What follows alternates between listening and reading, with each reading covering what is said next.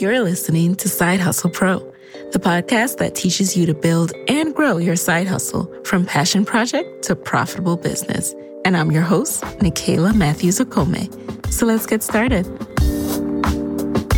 Hey guys, welcome back to the show. Today in the guest chair, we have Beatrice Feliu-Espada, the founder of the Honey Pot Company. The Honey Pot Company is a plant-based, chemical-free feminine care system that cleanses, protects, and balances your vagina. Powered by herbs, made by women, and 100% natural, the Honey Pot Company is disrupting the industry with a healthy alternative to feminine care. I just love their tagline, by the way, made by humans with vaginas for humans with vaginas. Because a lot of times I feel like vagina is such a taboo word. So we talk about feminine care and we beat around the bush, no pun intended. But when it comes down to it, we have to talk about this because as women, we all have to use tampons, pads, lubricants, and subsequently worry about the contents of the products we are putting into our bodies.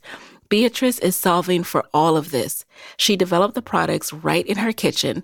Armed with a mission, determination, and on-the-job experience, she is tackling scaling her business, entering multi-channel mega retailers like Target, and figuring this out as she goes.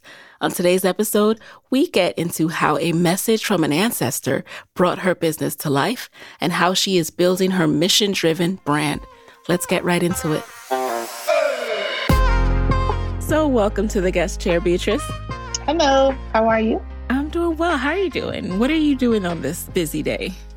I am getting into the office, getting settled, just getting my mind prepared for having this conversation with you. Right. That's where I am right now. Yeah. So speaking of conversation, now I always love to know how you describe your journey. So give us a quick background of who is Beatrice and how did you get to where you are today? So I am I'm trying to think of the best way to say that. It's always funny when somebody asks you who you are, and it's so hard to to think of how to characterize yourself. But, my name is Beatrice Feliu-Espada, and I am, first of all, a human who is going through life trying to create the best existence for myself and my family and my chosen family as much as possible. But I also happen to be the founder of the Honey Pot Company. And so the Honey Pot Company is a plant-based feminine hygiene company that really looks to specialize in all things vagina. And we've been successful with getting into retail, and growing and scaling into that. We've also, working on our platforms, digital, retail, social, all those things in order to get our messages across. So I guess that's who I am. Congrats on all you're doing. Yes. So tell me why vaginas? Because it kind of chose me. I didn't grow up as a kid thinking, I want to be in the vagina business. But that's my path that I aligned with. And so, I'm really good at vaginas. So I typically like to stick to what I'm good to, Now, speaking of what you're good to, though, I am interested in your background. So what were you doing before starting the Honey Pot? Before starting the Honey Pot, I did so many things. For about almost 10 years, I was a pharmacy technician right out of high school. Around that time, I thought I wanted to be a doctor. So I was preparing my mind for that, going through my pre-med and things of that nature. But having the luck to be able to work within the pharmaceutical field for as long as I did, it kind of taught me that wasn't really the path that I wanted to take. So I left from pharmacy, where I did all kinds of pharmacy, being at retail, mail order, chemo, hospitals, you name it, I did it. Left pharmacy, and then I went to work for Whole Foods Market. Whole Foods Market was a really dope journey because it was kind of on that journey that I stumbled across Honey Pot. But I was with Whole Foods after being a pharmacy tech. And then after I left Whole Foods, I went to be a natural food broker. Then I was a sales manager for a kale chip company, or area sales manager, excuse me. And then, now I do Honey Pot full time. Okay.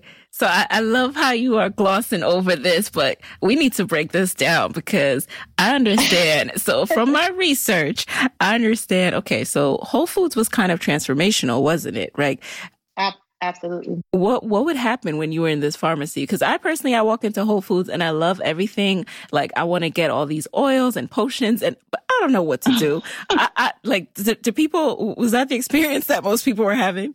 Absolutely. At Whole Foods, when you worked in Whole Body, it was crazy because people came in there and they treated you like you were a doctor, And you'd have to say to them, like, look, like, I know these things because I've been in the health world for a long time.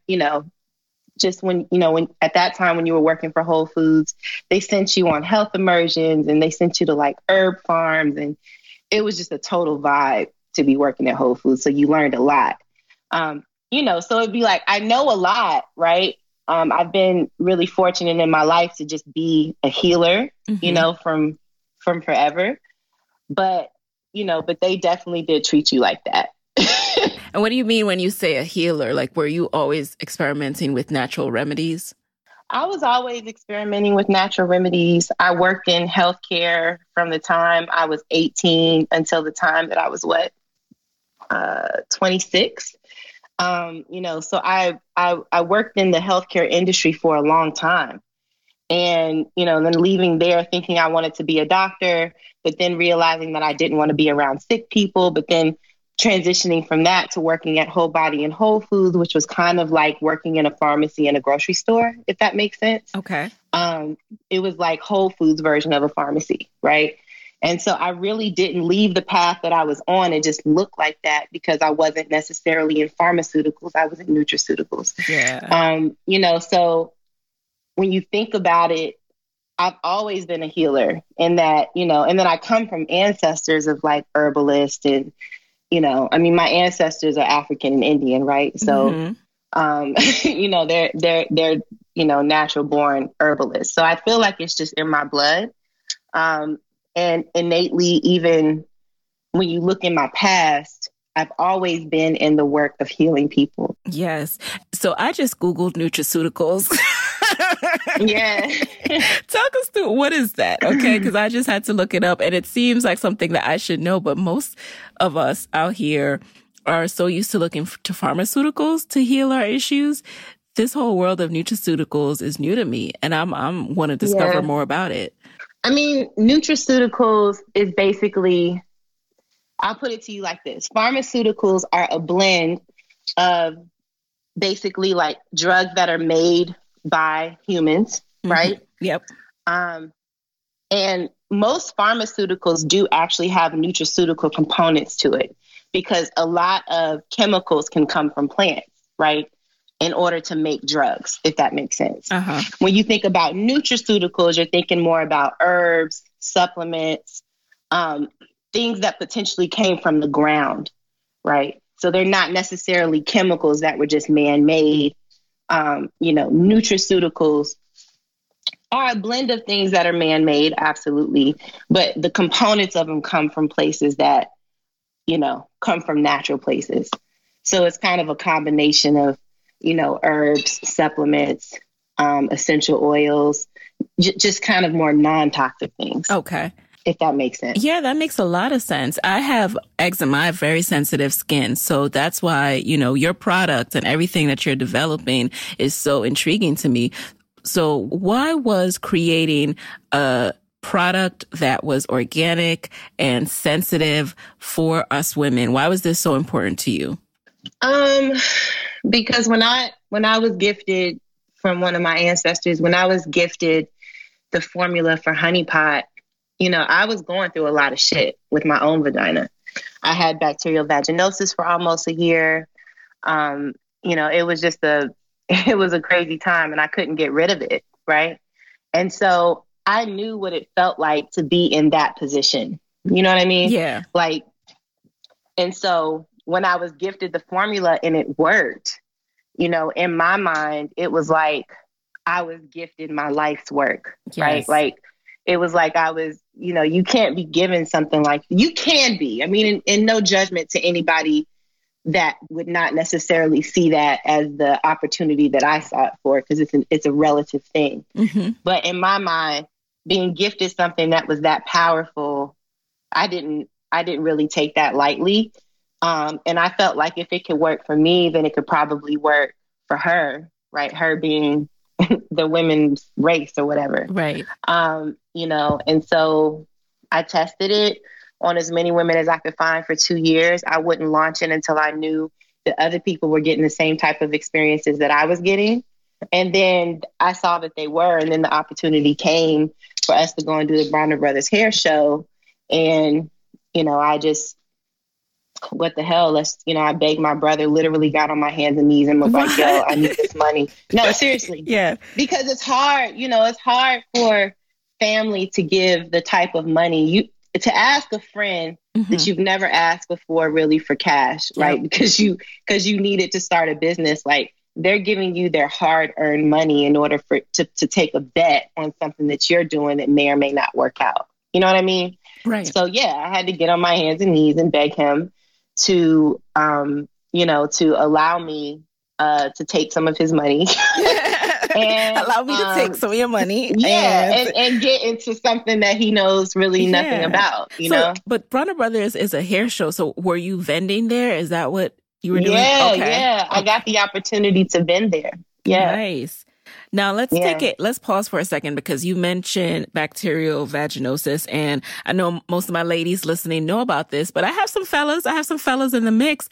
And what that is basically an overgrowth, a bacterial overgrowth in the vagina. And it's so common. You know, people think, listen, us women, our vaginas go through a lot of shit. They do. And they do. It could be just our diet's not alkaline, or, we're just not balanced enough. And all of a sudden we got to figure out how to balance out the bacteria, or, sexual activity. But it's not a transmitted disease, but just like, there's so much stuff that you have to balance to make sure you have the right mix of bacteria in your goodies. So yeah, you were dealing with this, and I'm sure you were consulting pharmaceuticals too, right? Because when you have this, the doctor is like, here's some antibiotics. Was that helpful? It's called metronidazole. Okay. / Flagyl. Yeah. Finish your question though. What is it about the pharmaceuticals that were your body, was it rejecting that? Like, why is it that you then had to think through this solution, something different? Well, one thing that you need to remember is that drugs are smart, right? And the more important thing that you need to remember is that your body is smarter. Like, our bodies are like walking computers, like, but the most intelligent, ancient computer that there is, right? And so when you take an antibiotic, typically what's going to happen is the bacteria that lives inside your body, because that shit is so smart, it knows, like, if you take something, maybe with Flagyl, maybe you could take it 2 or 3 times, or any antibiotic, right? Your body's like, oh, bitch, like, I know what that shit is. Yeah. I'm going to just create a different type of type of bacteria. Yes. Yeah, that's why there's multiple strains of freaking bacterial vaginosis. I'm just going to create more bacteria so that I can beat, because it learns how to beat the antibiotic. Like, that's how crazy and how intelligent our bodies are. Yep. Right. And the bacteria that make that happen inside of our bodies. Right. And the antibiotics also killing too much bacteria most of the time. So then, yeah. So not to say, like, listen, yo, I believe in antibiotics. I'm just telling some of the effects that we have, the side effects that us women have to deal with. All right. So now let's talk about, now that you've started to test these products, you're at Bronner Brothers, what happens next? Oh man, this shit is crazy. So, like, we took Bro found me 20K. We took that money. We bought a booth. We bought our booth at Bronner's. We bought all the bottles and components and all that stuff. Basically ended up making like 600 bottles because we had to, because that's how much money we had to make in order to like break even and then some at Bronner's, right? Wow. And what were the bottles? Bottles of what? The wash? It was bottles of wash. It was bottles of at that time, I think we had one or two washes. Okay. So it was bottles of our formulated wash. So we went with 600 bottles and we sold out in a weekend. So like Wow. Women would go home, try it the first night, come back, bring a friend the next night. Then she would bring her friend the next day. It was crazy. It was like the best place to launch something like that. So yeah, we sold out of all those bottles in 3 days. And you're still side hustling at this point, right? Girl, I just stopped side hustling a year and a half ago.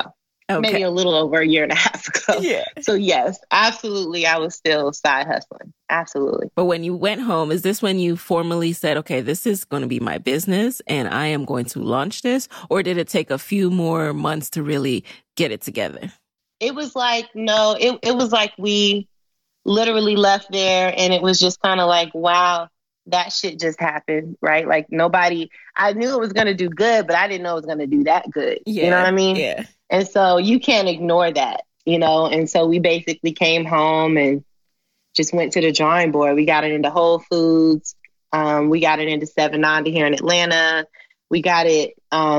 We launched a website that was total shit back then, but it did what it needed to do. It was an e-commerce platform, so people were buying from the website. Yeah, it was an e-commerce platform, and yeah, I mean, it worked, right? It got us to where we are. How did you get into the Whole Foods and these different retailers? Well, at that time I was actually working for Whole Foods, so I knew who to go to get it in. But typically if you want to go into Whole Foods, especially if it's like a local type of thing, which they're not doing as much as they used to.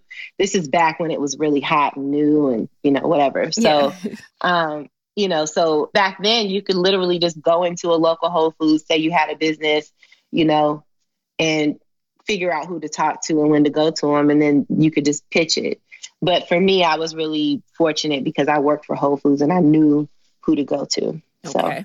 And did you have any growing pains at all when it came to it's one thing to create the wash. It's another thing to package it and to have it be able to be preserved and in the same state once it's delivered to people. What kind of experimentation and learning happened there?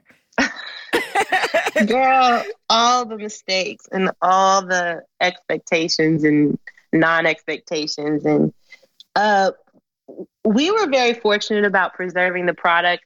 I mean, we literally made it in our kitchen at our office for years. But a lot of the ingredients were actually like acting preservatives. So it has like vinegar in it. It has a food grade hydrogen peroxide in it, which I think we should go back to because you asked me a question that I didn't answer earlier, but we can go back to that in a second. It just had ingredients. It had essential oils in it. Back then, the essential oils were a lot stronger. Mm-hmm. So the products really preserved themselves. It wasn't until we were blessed enough to be discovered by Target that we actually had to go in mass production. And, there's always growing pains though. I mean, I feel growing pains every single day. Yeah. Yeah. But there was a lot of learning to do. There was a lot of, finagling and trying to make it, in bigger containers, which meant the measurements were different. Mm-hmm. As far as like shipping, Antoinette, who's like, I adore her. She came around and, she would work 14, 15-hour days shipping product out and helping me make it and buy. It was crazy. And I was still working. So it was bizarre. Wow. Yeah. And today's growing pains are completely different. Mm-hmm. Today's growing pains are like, working with your co-packers and working with your 3PLs and, working with all your distributors and growing and expanding and, having employees and, raising money, because all you ever need in this type of business is money, you know? Yes. So yeah, there's growing pains like every second of every day. But And which question did you want to go back to? You had said something about the bacteria and the overgrowth. Like why is it such an overgrowth, and why are our bodies not necessarily able to fight it off? Yep. I wanted to just go back to that really quick. The problem with our bodies isn't, and this is just my opinion, I am not a doctor, but the thing about our bodies is they're not necessarily, your vaginal health is not necessarily as much tied to your food as you would think.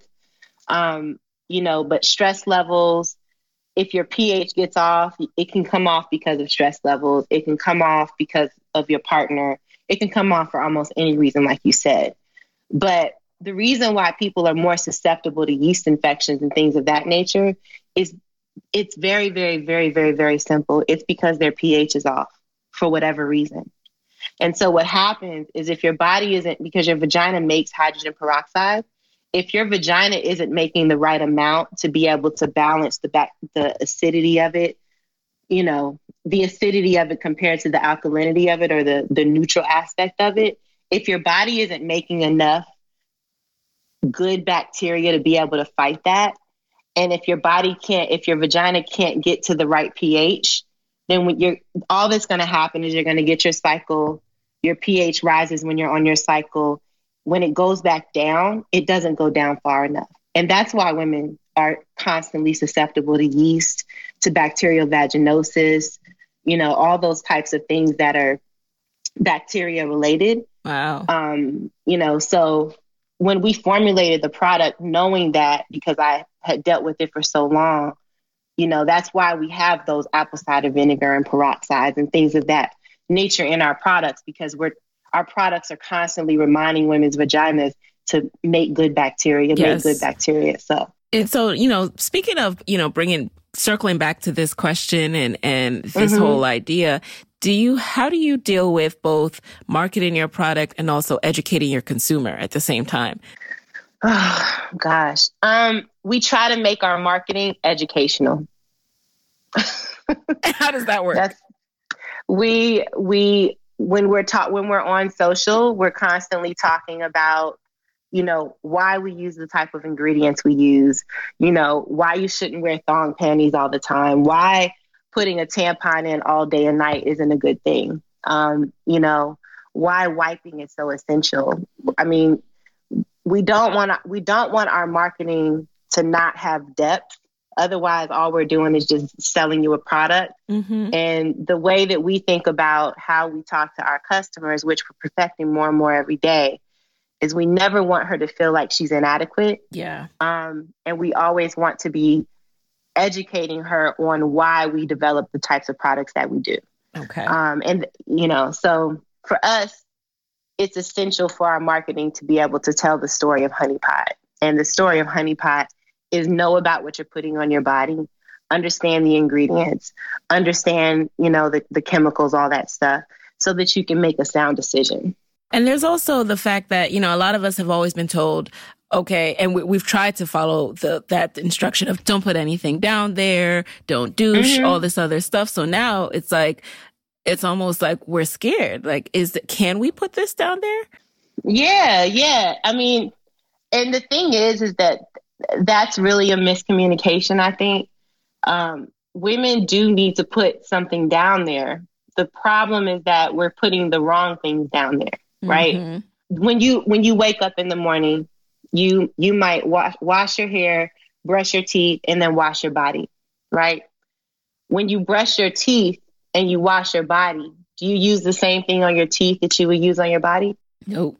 Being that your mouth has its own immune system, that's why you need toothbrush or certain toothbrushes and toothpaste to be able to treat your teeth with the proper products that have the proper pH and all that stuff. Right. Shampoo, same thing. Hair has a different pH than skin, right? Body wash, typically body soaps are alkaline in nature, right? Your vagina is it's a whole new world on your body, right? Mm-hmm. Yes. But people don't understand and know that, you know? Well, I'm glad that you are approaching marketing with that understanding of having to educate people as well. Absolutely. Let's talk a little bit more about those early days, because I want to know how you got all this washed into the bottles. Like, was it you? Were you recruiting cousins? Were you recruiting, siblings? Like, who was bottling up this stuff? Everybody was bottling everything up. I mean, Simon was here. Anthony was here. Anybody that was like a friend or a friend of a friend, it was like, look, we're bottling today. Come by, help us out. I mean, it was crazy. And then it went from being that to just being Antoinette, because we had to really control the environment, because you can't have too many people around, right? Because we're not a laboratory. You know what I mean? So everybody that was anybody that could come and help at that time, it was like all hands on deck, because it was growing so much more and more every day. So, and at what stage did you say, I'm going to quit my job? Was it a matter of I'm ready now and the business supports it, or was it this business won't go on unless I quit? It was a combination of both of those, because I was never going to leave Honey Pot until Honey Pot could pay me what I needed to eat. You know what I mean? And so it was a combination of Honey Pot can pay me what I need so that I can feed my family and live. But also that I was living a double life. I was working a job where I traveled 3 to 4 weeks out of the month.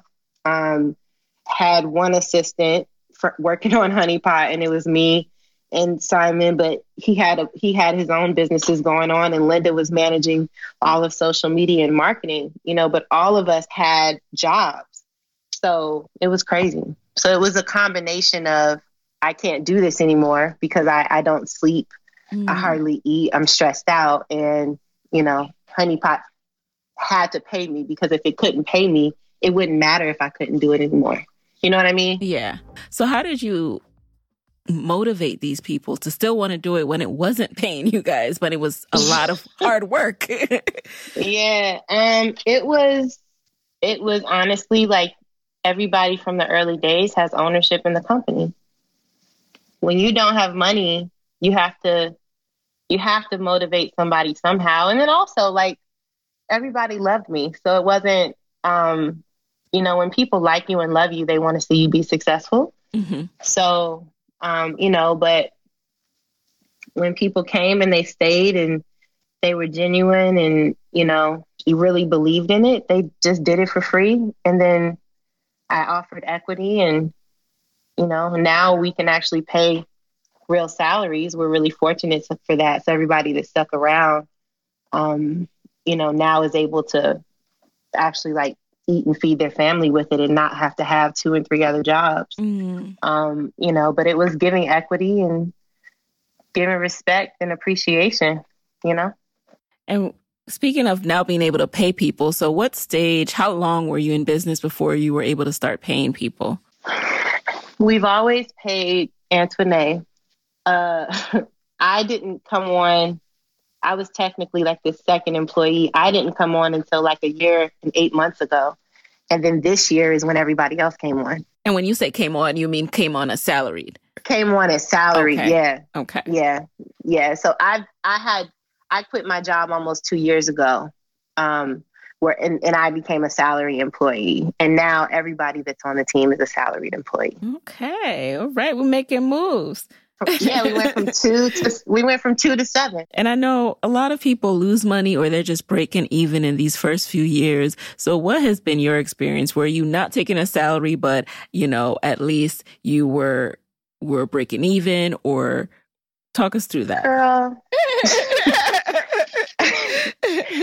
Let me tell you something. Anybody that's in the consumer goods space that's a high growth brand, nobody's making any money. Seriously. Yeah. It's a misconception. Dollar Shave Club sold to Unilever for $1 billion. But when they sold, they weren't profitable. They weren't making money. Yeah. Right? Yeah, they were making money, but they weren't profitable.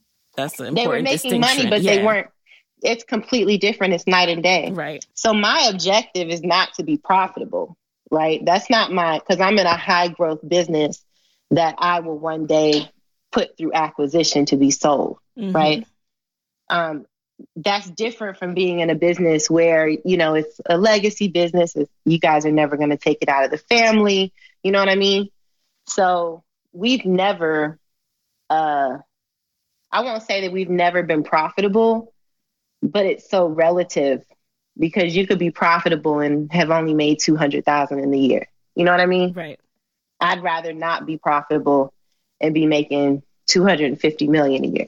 Does that make sense? Yeah, that makes sense. And that's very much how, especially knowing what kind of business you're building, I think that I see a lot of people trying to, or what's the word, worshiping this idea of a legacy business that's never sold, Black owned, and all this other stuff.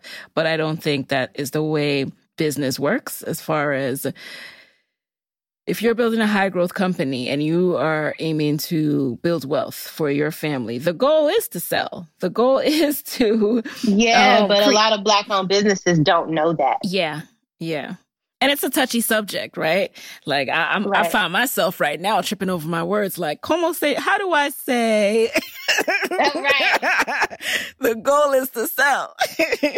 Yeah. I mean, I've never not said that the goal isn't to sell. Yeah. Right. Like for me, the goal is always to sell.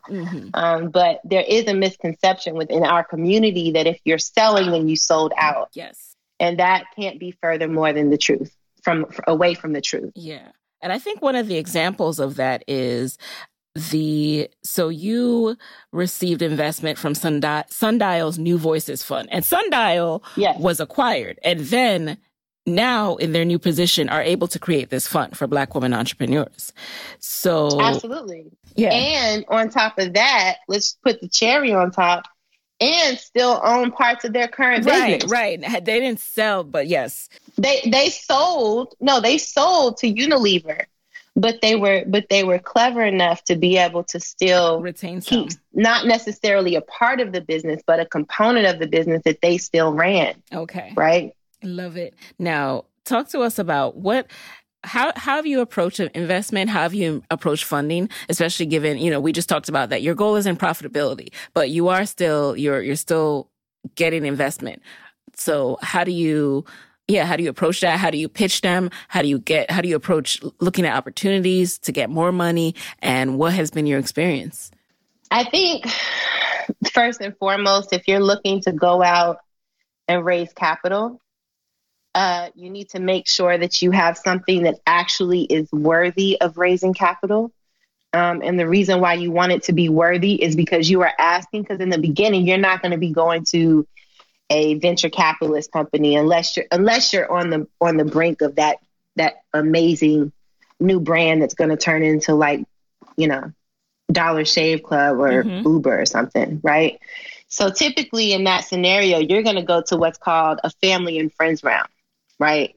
So you don't want to be going to your family and friends or friends of your family and friends and asking them for capital on a business that you don't know is going to be successful or not be successful, right?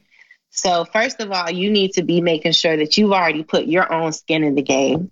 You've been working it. You have a model. It works. You know that people buy it. You know that they come back, those types of things.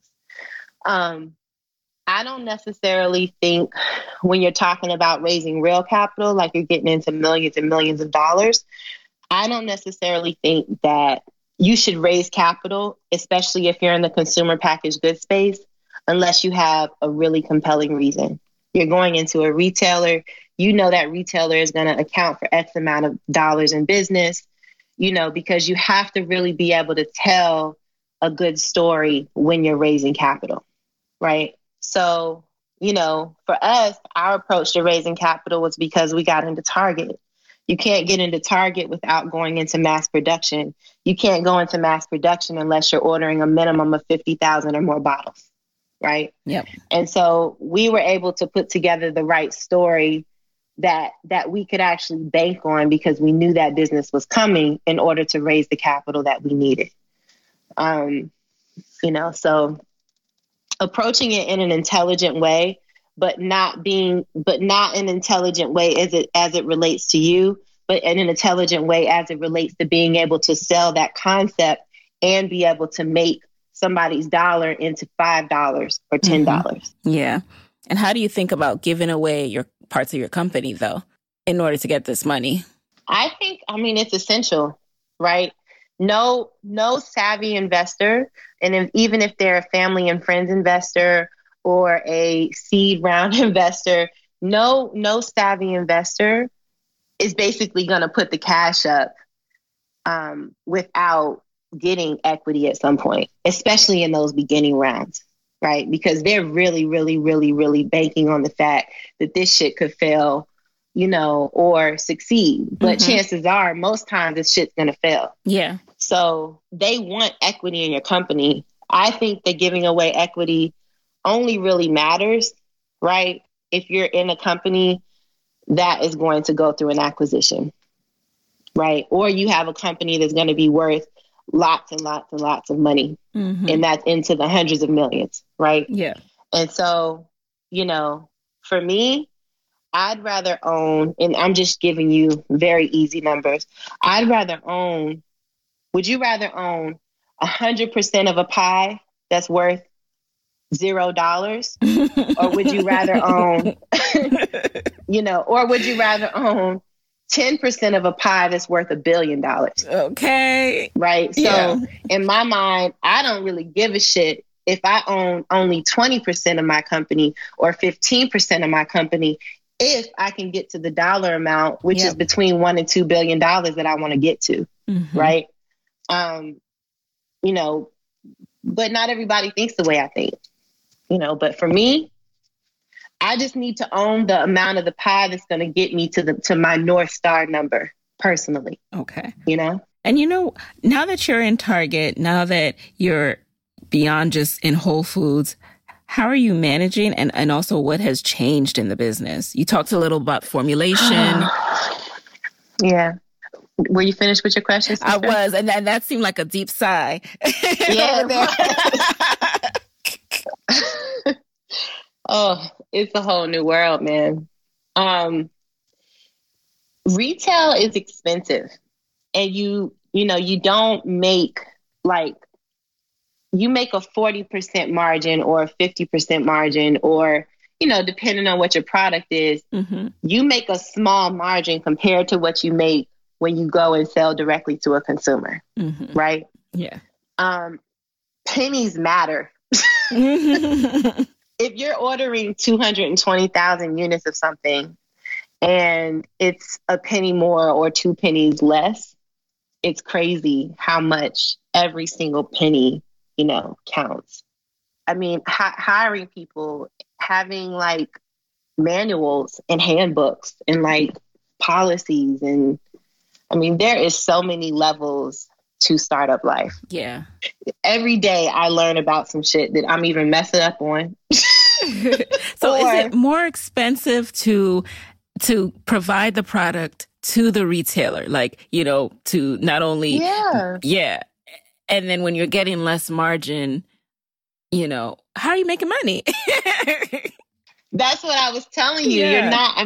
You're making money, but making money doesn't really mean shit, because you only make money to go out and buy more stuff, right? So the more money you make, right? The more money you make, the longer your company is around, the more money it costs to be in business, right? I mean, you buy and then you sell at a higher price. So you're always technically making money, but then that money has to be invested in your employees. And then, marketing efforts, promotions. I mean, it's insane. Yeah. Before we head into the lightning round, I would just want to know, what do you say to people who are where you were maybe 5 years ago, and they have a great business that's going great for them, starting off their website, very small scale, just them making their products, sometimes getting help from friends. And they have the dream of being in major retailers. But when they see what it takes, they're intimidated because they're like, is it even worth it? If I'm going to lose more money, but yeah, my brain will be all over the place. Like, what is the upside to this? The upside is that you, again, that depends, right? I'll answer that upside question. The upside to growing and scaling in retail and growing and scaling online is that you can go through a major acquisition, right? And the faster that you're able to get to higher and higher dollar amounts makes the valuation of your company higher and higher, right? And that's normally like a 3x, 4x, 5x, right? So the benefit to, you may not be profitable, but you're actually making money.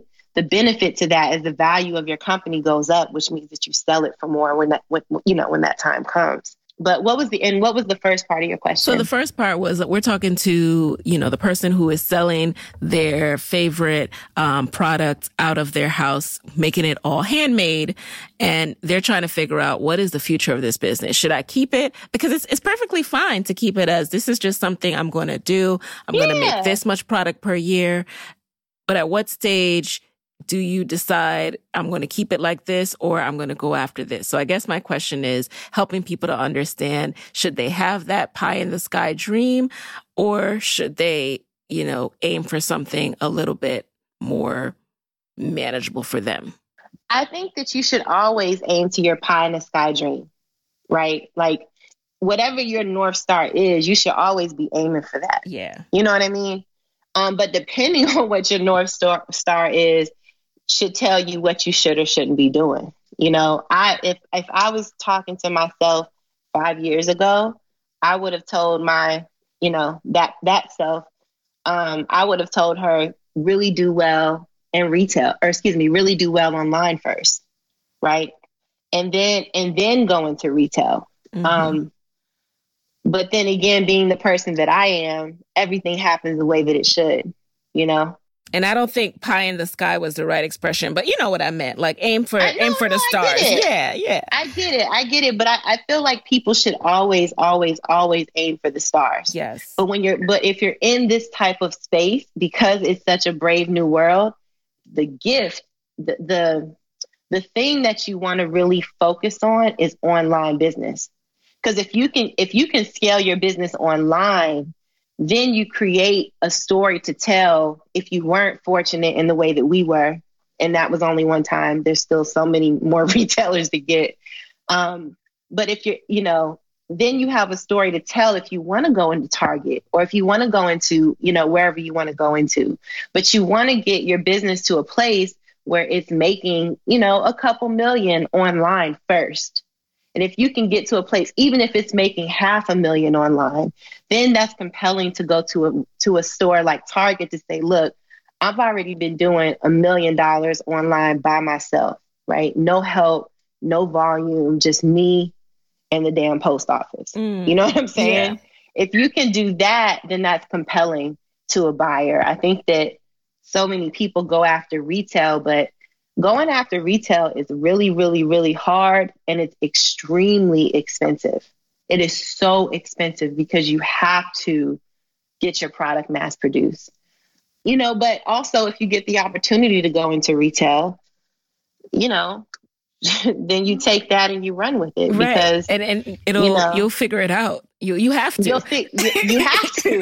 You have to figure it out, right? There's no backseas on that shit. If you say yes and you commit to it, you got to do it, and you got to keep product on the shelf, because then that's embarrassing, right? Like you don't want to be that guy who's created something and then can't. I understand not being able to keep up with your inventory. Nobody should want to be able to keep up with their inventory, because that means that there's not a demand. But you don't want to be that guy who's like, I'm going to do this and then not show up to the table. You know what I mean? Yep. Okay. All right. Now let's do a quick lightning round. You just answer the first thing that comes to mind. You ready? Yep. All right. Number one, what is one of the best resources that has helped you in your business that you can share with the Side Hustle Pro audience? Humans.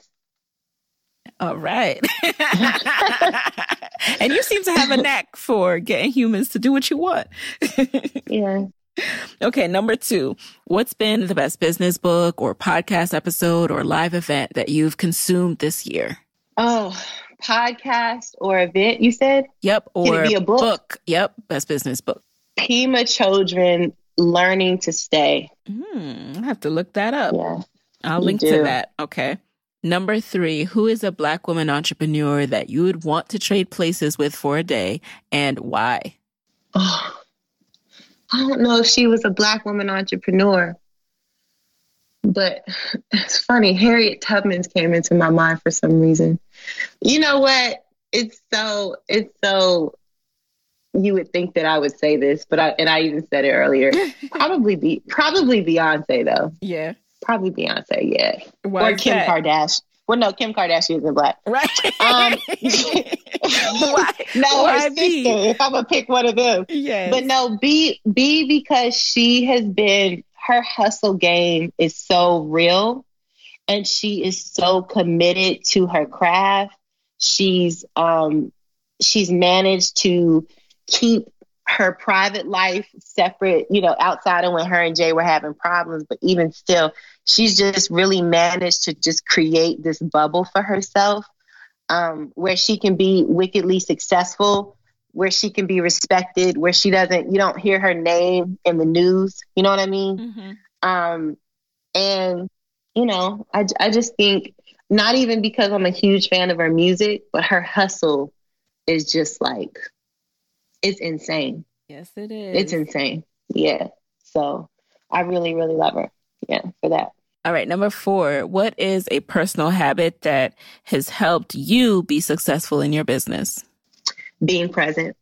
Love it. Okay. Finally, number 5, what's your parting advice for fellow women entrepreneurs who want to be their own business and their own boss, but are worried about losing that steady paycheck? Being in business for yourself, you constantly, especially if you're looking to be a high growth business, all that you do is make risks, right?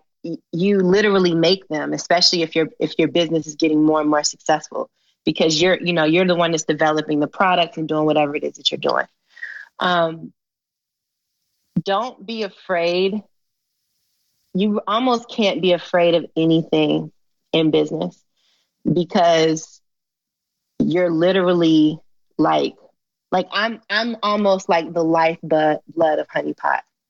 If I don't stay focused, if I don't think outside the box, if I'm not fearless, if I don't believe in myself, if I don't respect the people that work for me and the fact that they have families and all that kind of stuff, if I don't do that, I'm doing myself a disservice.